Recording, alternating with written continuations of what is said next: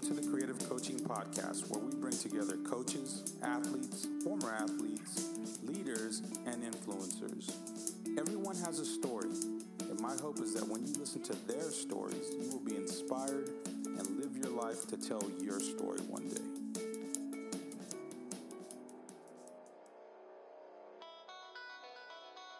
Today's guest is Alan Stein. Alan is a performance coach, a corporate speaker, an influencer, and also the author of a new book called Raise Your Game. We talked to him today about levels of self-awareness, emotional fitness, connecting first, then coaching second, and about getting up quality reps. I hope you enjoy this podcast and you look to get better every day. Welcome to the podcast, Coach. I'm excited to be here. It's great to connect with you. Alan, I really appreciate it. I know our community here that listens and then listenership is growing day by day. And I'm so excited for what's happening with it.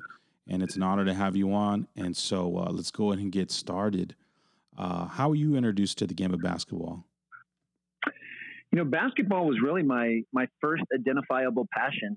My parents signed me up for a local recreation league, I believe when I was 4 or 5 years old. It was right around kindergarten, and just fell in love with the game. And, you know, I was an incredibly active young person, so I've played just about every sport under the sun. But there was just something about the game of basketball that I was always drawn to. And you know, it's pretty neat for me here 40 years later. Basketball is still a major part of my life, you know, and having found that passion so early and been able to ride this wave for so long, I'm very, very grateful. So you talk about passion a lot, and I think it's something it bears repeating about what we do with our lives and how we do it. Find what you love to do and do it for the rest of your life. It's kind of been an old adage that I think we've all heard, but then there's some actual like grind and work that goes along with actually doing that. How do you feel like you talked about basketball being your passion? Do you feel like you've transitioned your passion into what you're doing for the rest of your life? Yeah, you know what I think is really important. Passion is incredibly vital to being not only successful, but to being happy and to being fulfilled, to finding your purpose. But you also need to find what things you're good at. Yeah. And to me, what you need to do is you find what you're passionate about, what you really love, and then find the things that you're pretty good at, where you have some natural talent, and then find where those two things intersect. And that's going to be your strength zone. And the more time you can spend in your strength zone, the happier and more influential and more impactful and successful you'll be. And for me, you know, when I was younger, that passion happened to be playing basketball. And, you know, I was a pretty good player. I was a decent high school player. I was able to play in college at a small school down in North Carolina. But then it was clear to me that my talent, no matter how big my passion was, my talent was not going to take me past college as a player. But then I started to develop a passion for the coaching and for performance training, and found that I had some natural talent in being able to teach others and motivate others and coach them. So that point kind of shifted where that intersection was. And yeah, I was able to do that for almost 20 years. And then I felt that point shifted again. And now that's why I do mostly corporate speaking and speaking to teams about culture and leadership and cohesion. So that point will always move, but half of it is passion and the other half is finding what you're pretty good at. And then if you can put it in repetition during the unseen hours to earn, you know, the ability to do that at a high level, then you've got some really purposeful work. And as you said, it really won't feel like work because you love what you're doing so much. Definitely. So you mentioned repetition. I think we talk to players all the time, and especially player development coaches talk about reps, getting reps. And I think kids or younger people may see that as like it's only applicable to basketball, muscle memory, all those type of things. But I think repetition, from what you're saying, if I'm gathering it correctly, you can apply it to the rest of your life. Is that correct? Absolutely. What I tell people all the time, and I say this to my very young children all the way up to the businesses that I speak to, repetition is not punishment. Yeah. Repetition is the oldest and most effective form of learning in existence, and that will never change. Yeah. I think Tony Robbins was the one that said repetition is the mother of all skill, and it applies to everything. When you're young, yeah, it applies to sports, but it also applies to your academics. When you're older, it applies to being a parent. It applies to being in business.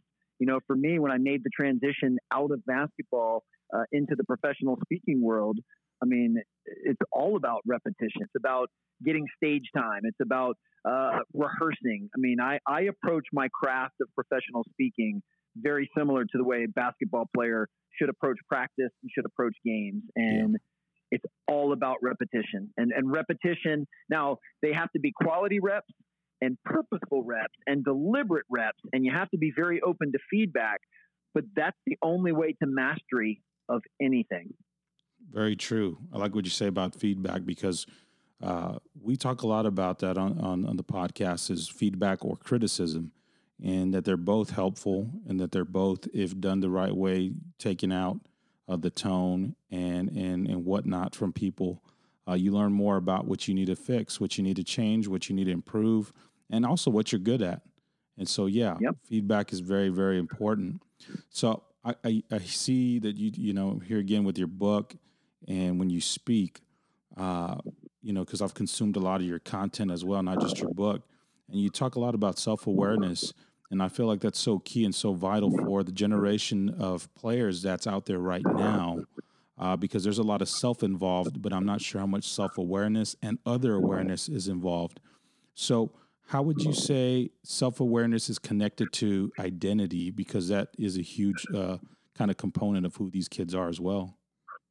Most certainly. And I'm going to shelve that for 1 second and put it on ice, because there's just one thing I want to say on feedback, and then we'll definitely dive into self-awareness, and that could end up taking up most of our conversation because it's that important. Gotcha. But what players and coaches and anybody listening to realize is, when it comes to feedback, you have the keys to the car and you're in control. Now, you don't control the feedback that you receive. You don't control whether people praise you or criticize you. You don't control any of that, but you have absolutely 100% control on how you're going to use that feedback, on what you're going to do with it. And high performers always choose to use feedback in a way that moves them forward and how it allows them to progress. So if someone gives you some positive feedback or some praise, instead of letting that make you arrogant and complacent, use that to double down on whatever you've been doing is working. So do more of that. Yeah. And if somebody gives you some criticism, then take the valid points of that and use it to get better.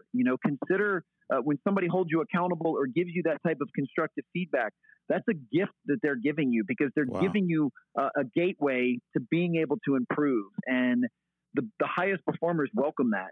The best basketball players I've ever been around, they want coaches around them to give them constructive feedback and to show them ways to improve their footwork or improve their shooting mechanics. They crave that.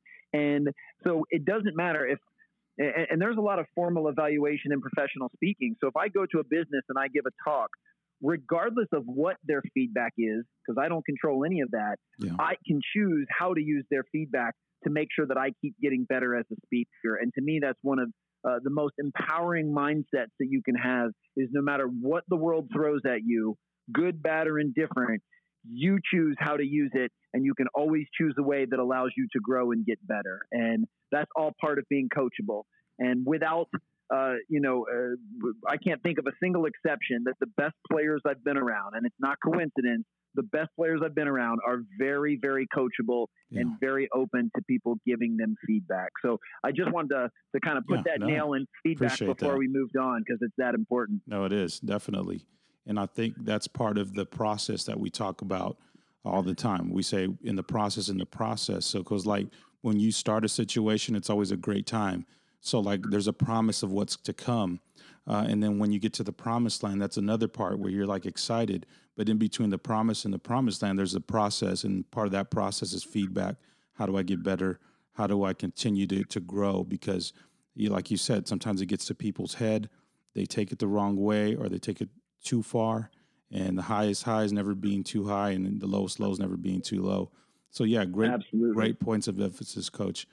So I'll go back to the other point, the other question I had for you, which here again, just so vital and so pertinent in my estimation, and I believe in yours as well, about self-awareness and how it's connected to identity for players. Self-awareness is the foundation to which everything else is built. I mean, if you don't have self-awareness, you don't know where you are at present, and you certainly aren't going to have much clarity on where you're able to go moving forward. And you aren't able to have team awareness or organizational awareness if you don't have self-awareness. And self-awareness has a few different levels. On the most basic level, which is what I think most people are familiar with, you have an understanding of what things you do well and what things you don't do well. You have an understanding of your goals and your aspirations, but you also have an understanding of your fears and your insecurities. And you know what things you like to do, you know what things you don't like to do. I mean, it's really kind of the yin and the yang to every aspect of your life. And for most people, the good stuff, that's the easy stuff to think about and look at.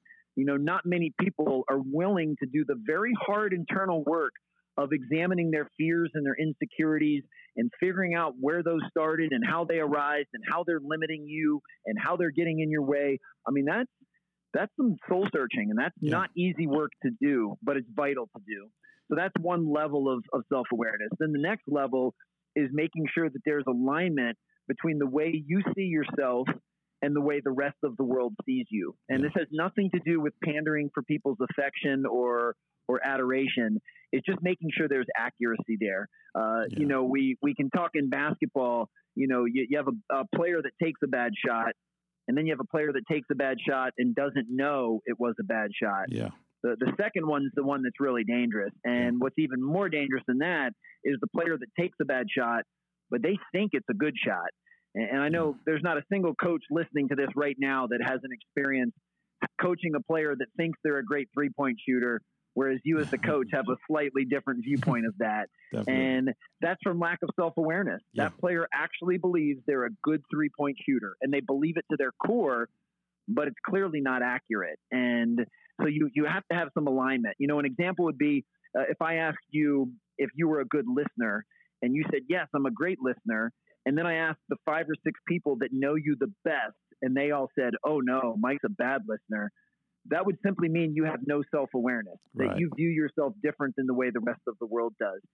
It's almost comical, but if I asked if you were a good listener and you said, no, I'm not a good listener, and I asked the 5 people closest to you and they said, yeah, he's not a good listener, you would actually have very high self-awareness because you would know that you're not a good listener and you would acknowledge that. And that's what's most important. And then the last piece of self-awareness is having the tools and the emotional fitness to be able to regulate your own emotions. So it's one thing to know that you're mad, but it's another to really find out the source of that anger. Why are you really mad?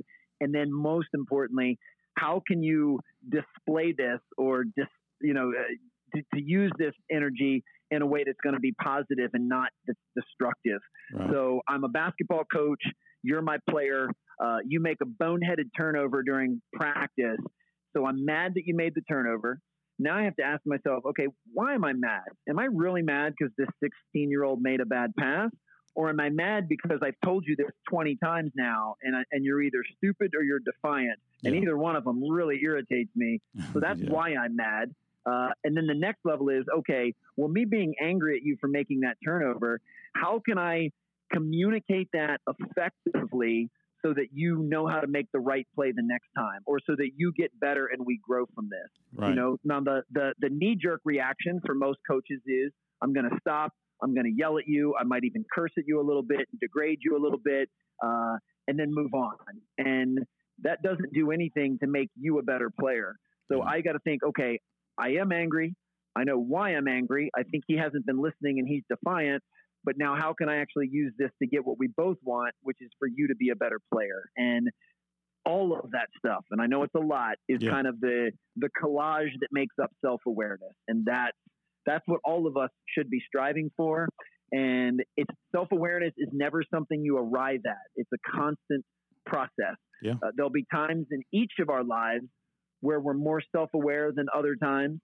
I would tend to believe that most people gain some self-awareness as they gain life experience and get a little older. Yeah. I'm definitely a lot more self-aware at 43 than I was at 33.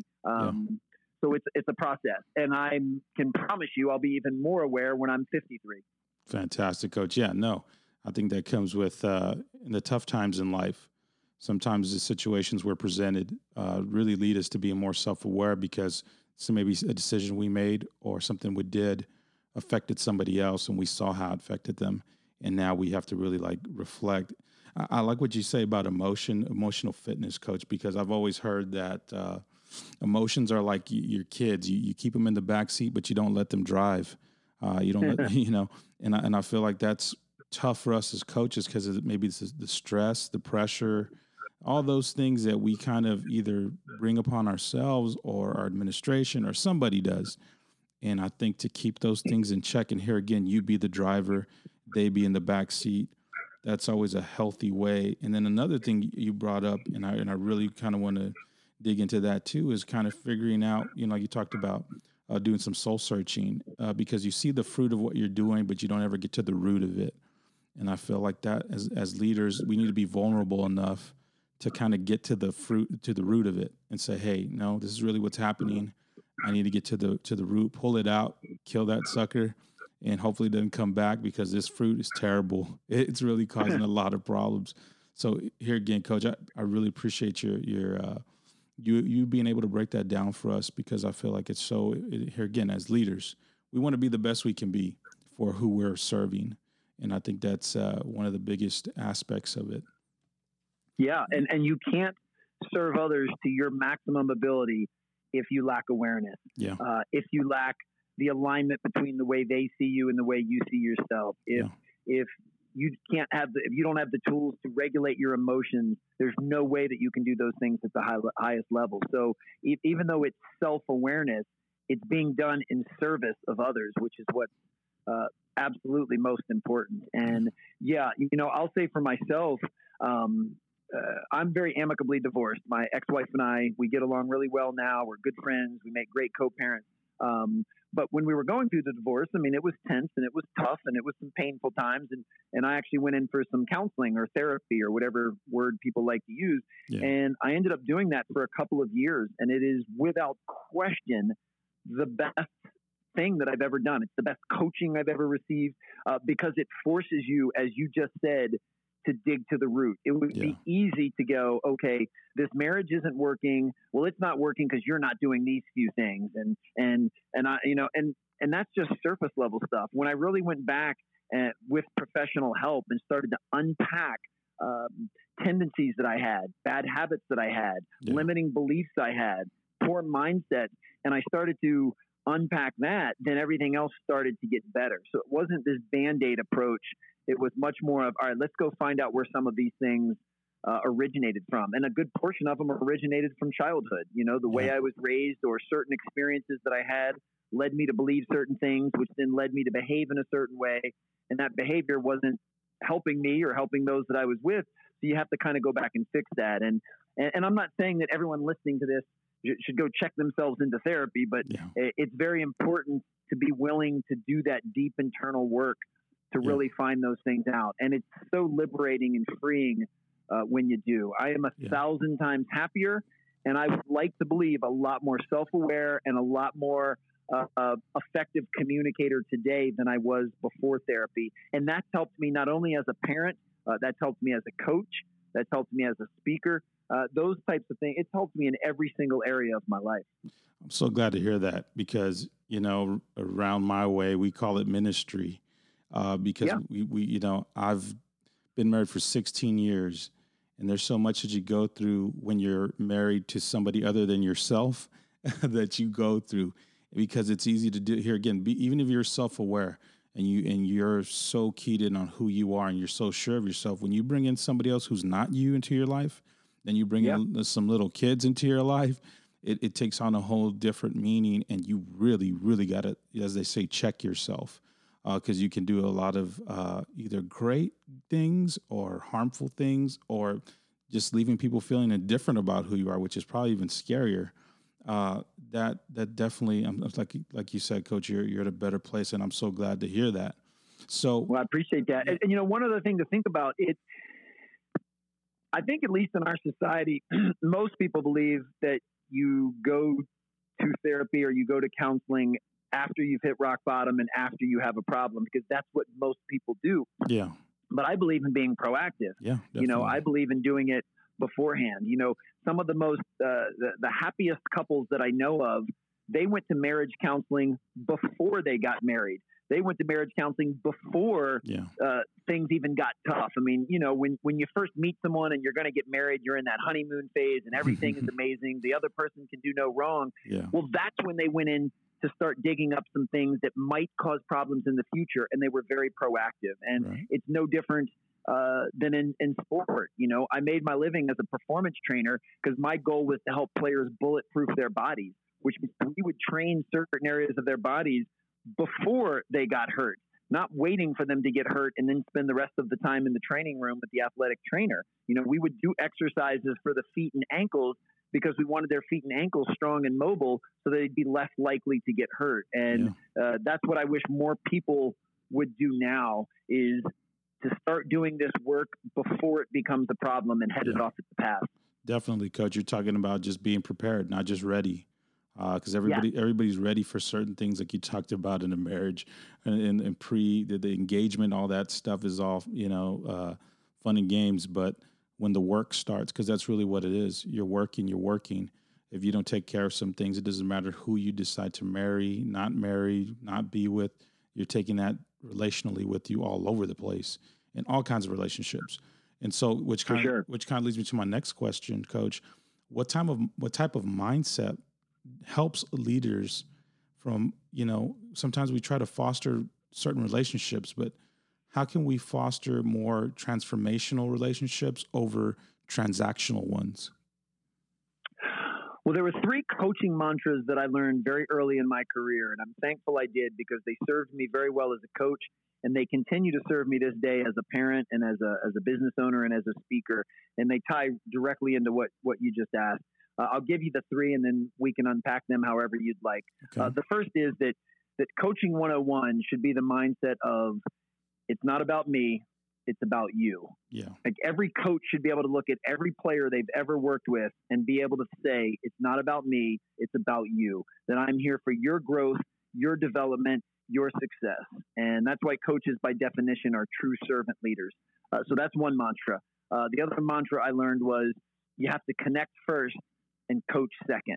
That you have to make sure that person knows you truly care about them as a human being first, and as a basketball player secondary. That you want to create a level of trust and mutual respect, and you do that first before you start worrying about whether or not they can make an offhand layup. So connect first and coach second. And then the third is that you live by the code as a coach, that you either accept it or you correct it. Those are the only 2 things. Complaining is not a third option.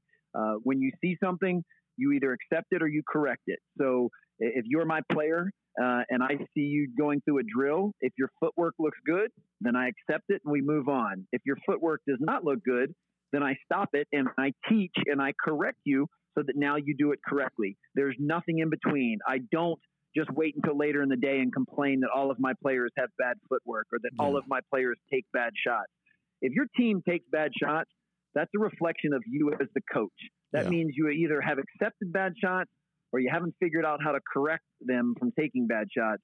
Either way, it's not acceptable. So those mantras, I think, lend to being in a more transformational and less transactional types of relationships, because you're showing that you truly care about the other person and care about their growth and development and happiness.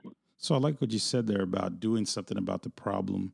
And I think here again, it kind of falls in line to my line of questioning, which I would ask, how do we take, as coaches, as leaders, as executives, whoever's listening, how do we take ownership of problems so that our teams and our groups that we work with can take ownership of the solutions when we present them to them? Well, it all has to do with accountability. And first you have to have, self-imposed accountability before you can hold others accountable. But what I think is most important in any area of life is making sure as a leader that your people know. Well, first of all, as a leader, and you can change the terminology however you want, you should have the mindset that I work for my people, not my people work for me. Yeah. If I'm the CEO and there's 100 employees, that means there's 100 people that I work for, not 100 people that work for me. So that's Wonderful. certainly step Yeah. one. And then step two is that holding someone accountable is something you do for them. It's not something you do to them. As I mentioned earlier, holding someone accountable is the best gift you can give them, because you're basically saying, hey, you're better than this. I believe in you. I know you're better than this, and I'm going to hold you to a higher standard. I'm not going to be okay with you just getting by. So I think as leaders, once we establish that and your people know that you work for them, and that when problems have been, we've established some problems, now we're going to hold each other accountable, vertically and horizontally. We're going to collectively hold each other accountable in finding the right solutions. And to me, that's, accountability is one of the biggest puzzle pieces to creating a winning culture and a championship culture. Yeah. Everybody talks about vision and everyone talks about having high standards, and, well, that's great. But if you're not holding people accountable with love and compassion to those standards, then it doesn't really matter. And that's where I see, especially in the business world, there's a huge disconnect, that you walk into an office and they've got this nice poster or this big gold plaque that has their vision and their mission statement or their purpose or their whatever. And then you walk around the office for a few minutes and you see that people are not living up to that people are not behaving the same way that they claim. And if your behavior and your beliefs are not in alignment, then one of them needs to change. Yeah, no, and it becomes a joke to everybody in the room, even in situations where I've been in education now for about 15 years, and I've sat in meetings where we have these cool little sayings and mottos, and here again mantras as well, and nobody's following it to the degree that we are talking about it and presenting it to outsiders. And when you're in-house and like, no, this isn't really happening, it really kills morale. And the accountability is so hard to actually apply, because you're here again, whatever you're allowing and accepting, you're not correcting, like you talked about earlier. Man, you're just chipping away at culture that you tried to build. And Absolutely. And so I think that's here again what you're talking about. And it takes as the leader, you have to have the accountability and the self-discipline and self-respect and acceptance to say, okay, here's what we believe. And I'm living up to this. I'm working as hard as now. I'm fallible because I'm a human being. I'm not perfect, but I'm doing the best I can consistently to live up to this. And because of that, and because I care about the people next to me, and I care about our culture, and I care about our organization, now I'm going to hold everyone else accountable to these same things. But you simply can't you can't hold someone accountable to the things that you're not willing to do. You can't tell your team that it's important for them to be prompt to all meetings, and then you walk in 3 minutes late. As you said, it will lower morale. It's a demotivator, and it's an absolute culture killer. Now, like I said, I'm fallible. So if I happen to show up late to a meeting, then I need to own it. I need to acknowledge it. I need to apologize for it. There needs to be a consequence for it, just like with anybody else. So this has nothing to do with perfection. It has everything to do with progress. And that's really what folks need to do, is they need to take these nice trifold brochures and these websites and these beautiful plaques, and they need to make sure that is the stuff the way the team is behaving every day, and everyone is held to those standards. Yeah. So it doesn't even matter where you fall on the org chart. Everyone has to live up to those standards. And the best organizations have vertical and horizontal accountability, which means everyone holds everyone else accountable. Yeah. Mediocre organizations have vertical accountability. I'm the head coach. You're the assistant coach. These are the players. It just goes from the top down. I tell you guys what to do, and you do it or you're in trouble. Yeah. The best teams also have horizontal accountability, where players police other players, players police coaches, assistant coaches police the head coach. That's what we want. When we've created an atmosphere where everyone is open and vulnerable and transparent to living up to the standards and holding each other accountable, now you've got something really special. And if you do that and you have talent, that's what championship teams are made of. So you're saying a lot of great things there, Alan. And I think one of the things we look to do, I feel like in organizations, if we're doing those things right, we make other people the hero. we're not the ones carrying the cape on our back and acting like we're the be all and end all of whatever organization we're the head of, part of management or whatever. And here again, you're talking about fixing situations that really could get out of hand if we're not checked. And I think great leaders, as they say, they run to the battle; they don't run from it. And because I feel like that's something that us as coaches, us here again, leaders, execs, whoever you want to put in that pool there, has to really, when there's a fire, where there's smoke, there's fire, and I don't care what degree it is, run to that, confront it. Well, Go ahead. No, you're 100% right. And I love where you're taking this. And to take it even one step further, the best leaders are the ones that can step out and things still run smoothly. Yeah. I think that the true epitome of your culture is, and we'll just use the basketball analogy, that's the red thread that ties us together, is how does the team perform when the head coach is not there? Yeah. How do they behave in the locker room? How would practice be if the head coach is not there? And if there's very minimal slippage, then that means you've got a really effective leader and a really effective head coach, because they've created standards, they've held people accountable, they've empowered others, they've created a system that can keep on humming even when they're not there. Yeah. If there's major slippage and a major dip when the head coach or the CEO is not there, then you have a problem. Yeah. And, I speak at a lot of events with executives and with CEOs. And if I'm doing a retreat with a group of CEOs where maybe they're gone for 3 days, one of the questions I ask them is, how many of you are a little bit nervous that you're here and you're away from your business for 3 days? And inevitably, most of the hands go up. And I say, hey, I mean this respectfully, and I mean this with grace and love, but that means that you're not as good of a leader as you're capable of. If you're worried that your team can't keep going for 3 days, then you probably did not do a good job training them, teaching them, pouring into them, that you probably have some holes in your culture. Yeah. You should be able to go, man, I don't even need to look at my phone for the next 3 days because I know this team is going to run perfectly while I'm gone. Yeah. That should be every leader's goal. And it's really challenging to get to that point because our ego gets in the way, for one, that we would all like to selfishly believe that we're so important that if I'm not there, the whole house is going to crumble because I'm so smart and but that's not what we want.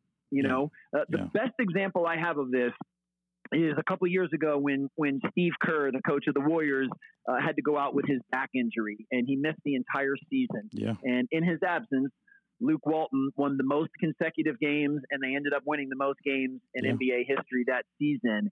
And the average person looks at that and goes, well, he must not be that important of a coach if anyone can step in and win. Yeah. And I unequivocally disagree with that. I say absolutely not. He's such a good leader and such a good coach that he created a championship level culture that could survive when he was out. And it was the next man up mentality, that when I'm out, the next man up. And even the best teams, I mean, you take a team, their best player gets in foul trouble or their best player is academically ineligible, the best teams still find a way to win even without their superstar, because of that mentality. And that's something all of us as coaches and as leaders should be striving, to achieve. Yeah. I think what you're talking about too is how people usually, they resist what's created for them. They gravitate towards what they can help create. And when you create an environment that inspires creatives and coaches and people who want to, pitch in and do their part, you don't have to be around to see success take place. It'll happen with or without you. And I think that's absolutely a vital and key point. So I really want to ask you this because I think all of us would like to think we all have an edge of some sort that sets us apart, a chip on our shoulder of some sort. What's your edge as a leader and that helps you to get up and to speak to corporations and executives all over the world? I would say my edge is the work I've done to improve my emotional intelligence, that I have a firm grasp of who I am as a person, as a man. I have a firm grasp of the things I do well, but I'm also very well aware of the long list of things that I don't do well. Yeah. I truly care about others and serving others. And I do believe that I have things of value that can help other people become the best versions of themselves. And even if it's a very tiny niche, of my area that I believe that I have things that can help people. I get tremendous fulfillment in filling other people's buckets and giving them things that help them move forward and help them become the best versions of themselves. So I would say that's my edge, because it's what keeps my flame on at all times. I mean, there's always portions of every job that aren't puppy dogs and ice cream. I'm not going to act like every second of my life is perfect, but I have a really, really good life. And most days for me, it doesn't matter if the sun's shining or not, or if I'm hitting red lights. Like, my life is a lot of green lights, because life is really good. And it's not by accident. I mean, I've worked hard to design a life that puts me in a position to share things that I'm passionate about and to pour into others and to learn from others. I mean, one of the things that keeps me going and I do believe gives me an edge, I mean, I'm a lifetime student. I'm a student in all different areas of my life, and that's something that keeps me motivated. So being a constant student,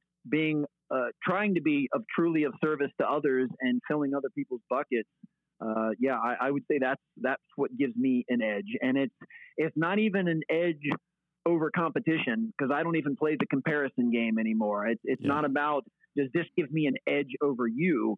Does this just give me an edge over who I was yesterday? To me, that's what's most important.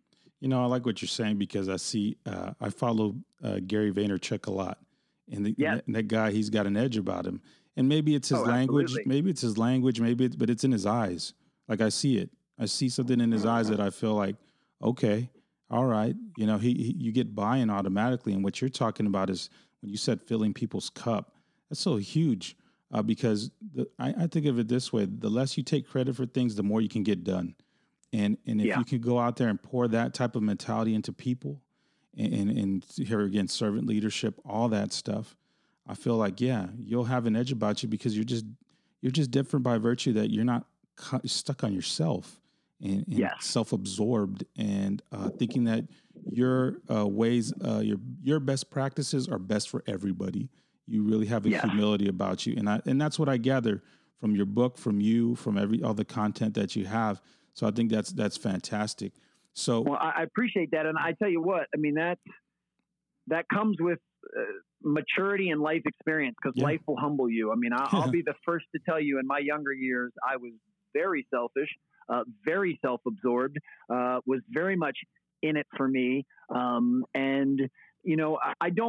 I'd like to believe I didn't have any malice in my heart. I wasn't trying to be that way. I just think many times when we're younger, that's just kind of the default. That's where we are. And over time, when you get older, and especially, at least for me, especially when I had kids, is when I realized that number one coaching mantra that I already shared with you: it ain't about me. Yeah. It's about you. You realize in this big thing we call life, that we're only here for a very short time, and like, the world just keeps on going. Yeah. I mean, and I think that's a good humbling practice. I don't want this to sound morbid, because it's not, but I think about my own mortality, and I think about death a lot, at least a couple times a day, and not that I'm worried about it, but more, have I done everything at this point in my life to become the impactful father that I believe I'm capable of? Have I done everything to serve others? If, I'm flying to Las Vegas tomorrow, if for some reason my plane doesn't land and this whole show is over, have I lived the best life that I'm capable of up until now? And, each day that goes by, I feel like I'm getting closer to that. Of course, there's a million things I could look back on my life and go, I woulda, coulda, and shoulda done that different. But I can't. So I don't worry about that. All I worry about is what's right in front of me and in the present moment. And to me, that's what keeps me sharp. They say that, like, for example, if you're a tightrope walker, in the circus, that it's important that you recognize fear. It's important that you're a little bit scared that you might fall off the tightrope, because that's what's going to keep you on the thing in the first place. So to me, just the understanding that life doesn't go on forever, and that this whole show could be over any moment now, is what gives me a much stronger appreciation for life and for the things and people in my life. And so I don't, like I said, I don't use that in a morbid way. I use that as a recalibration tool to say, hey, I need to get the most out of today, because tomorrow is not guaranteed. So like what you said there about fear, and people say, I want to be fearless. Why? Because most people that are fearless are absolutely lunatic in a sense. You have to have fear in your life. There's some sort of it to whatever degree. Absolutely. Just don't let it control you. It keeps you sharp. Yeah, just don't let it control you and don't let it overtake your life. And I think that's called courage and being brave and, For sure. and opening up to say, yeah, I realize that I may not have all the confidence I need as of this moment, but that will change. And it will change Yes. quickly because this is what I want to do. And if this is in the way, let's get it done. Or I shouldn't do that. Like you're right. It's an alarm bell. So great point, Coach, about fear. I just, I don't think we think about it enough. Like you said, death, fear, time, it's limited. It's at a premium. I think those things are kind of like what we all should kind of here again reflect on, maybe not on a daily, but if you can, within your meditation time, within your prayer time, within whatever time you have, reflect on that. So I think it's great for us as coaches and leaders to do that. Well, I love that you have an appreciation for terminology and using and words in specific ways, because words are powerful. And what I like to think to myself is, fear is what will keep you sharp. Being scared is what will paralyze you. Yeah. So the goal is not to be scared of anything, but there's nothing wrong with having a very healthy fear. But then going back to that awareness is understanding, well, where does this fear really come from? Yeah. It's funny, since I love public speaking so much, but that's a major fear for most of the world's population. Yeah, it is. And people need to do some soul searching to figure out, why is that? Yeah. Like, why are you really, because clearly people know that, it's not going to cause you any physical harm, that, getting up and speaking in front of people, but it can be emotionally and mentally, that you're worried that you're going to be ostracized or people are going to make fun of you. Rejection. And then you have to dig deeper and figure out, a type of rejection. Exactly. And then you've got to dig deeper and go, okay, well, why does that matter? Why, why do I care if people, and we start to dig deeper and unravel it. And then that's where we can really get to the heart of something. Yeah. So with any of these things, fear of any of this is going to keep us sharp. It's the being scared that will paralyze us and actually limit us from doing the things we're capable of. Awesome, Coach. I love the way you said that. Now, because our time, we're here near the end, and every time we finish up a podcast, I make it a point to ask every coach and every guest about their legacy, because it's very important. I believe that as we're living, like you talked about, what are we doing for the people who we impact and we mentor and we serve?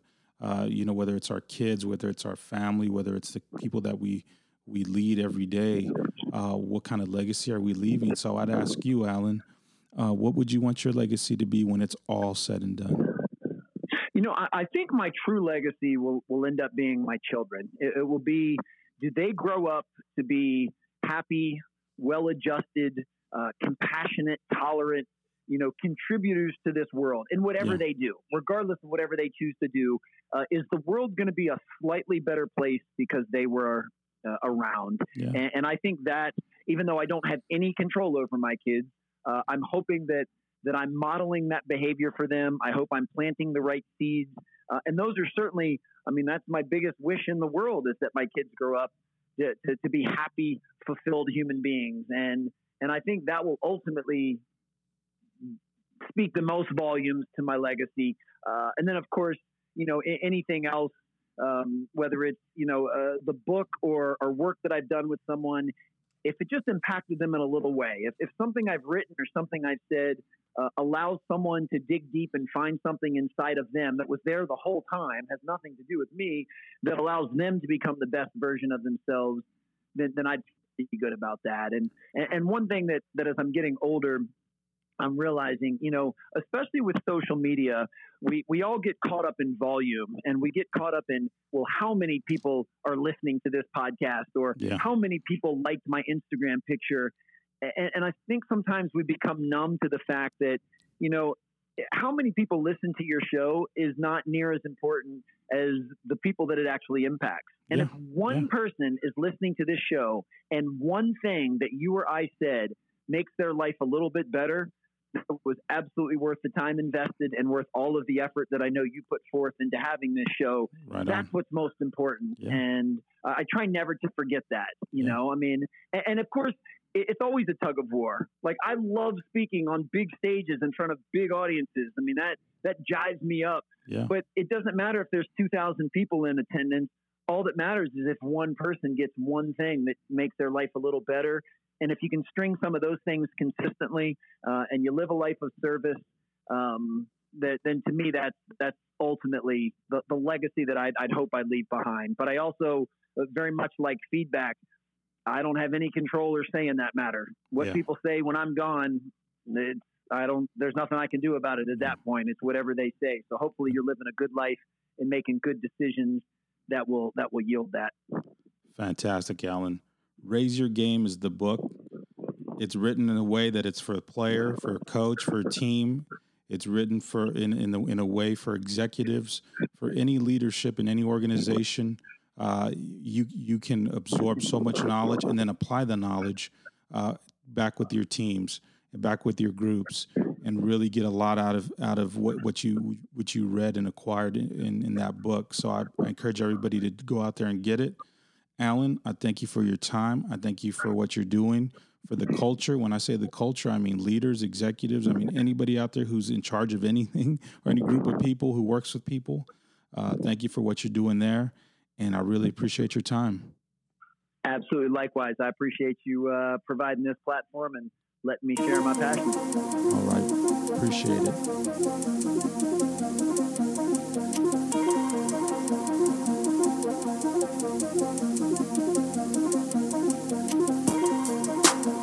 Thank you for listening to the Creative Coaching Podcast. You can find us at iTunes, Spotify, Google Podcasts, Stitcher, Anchor, and you can even follow us on Twitter at CreativeCoach47. Thank you.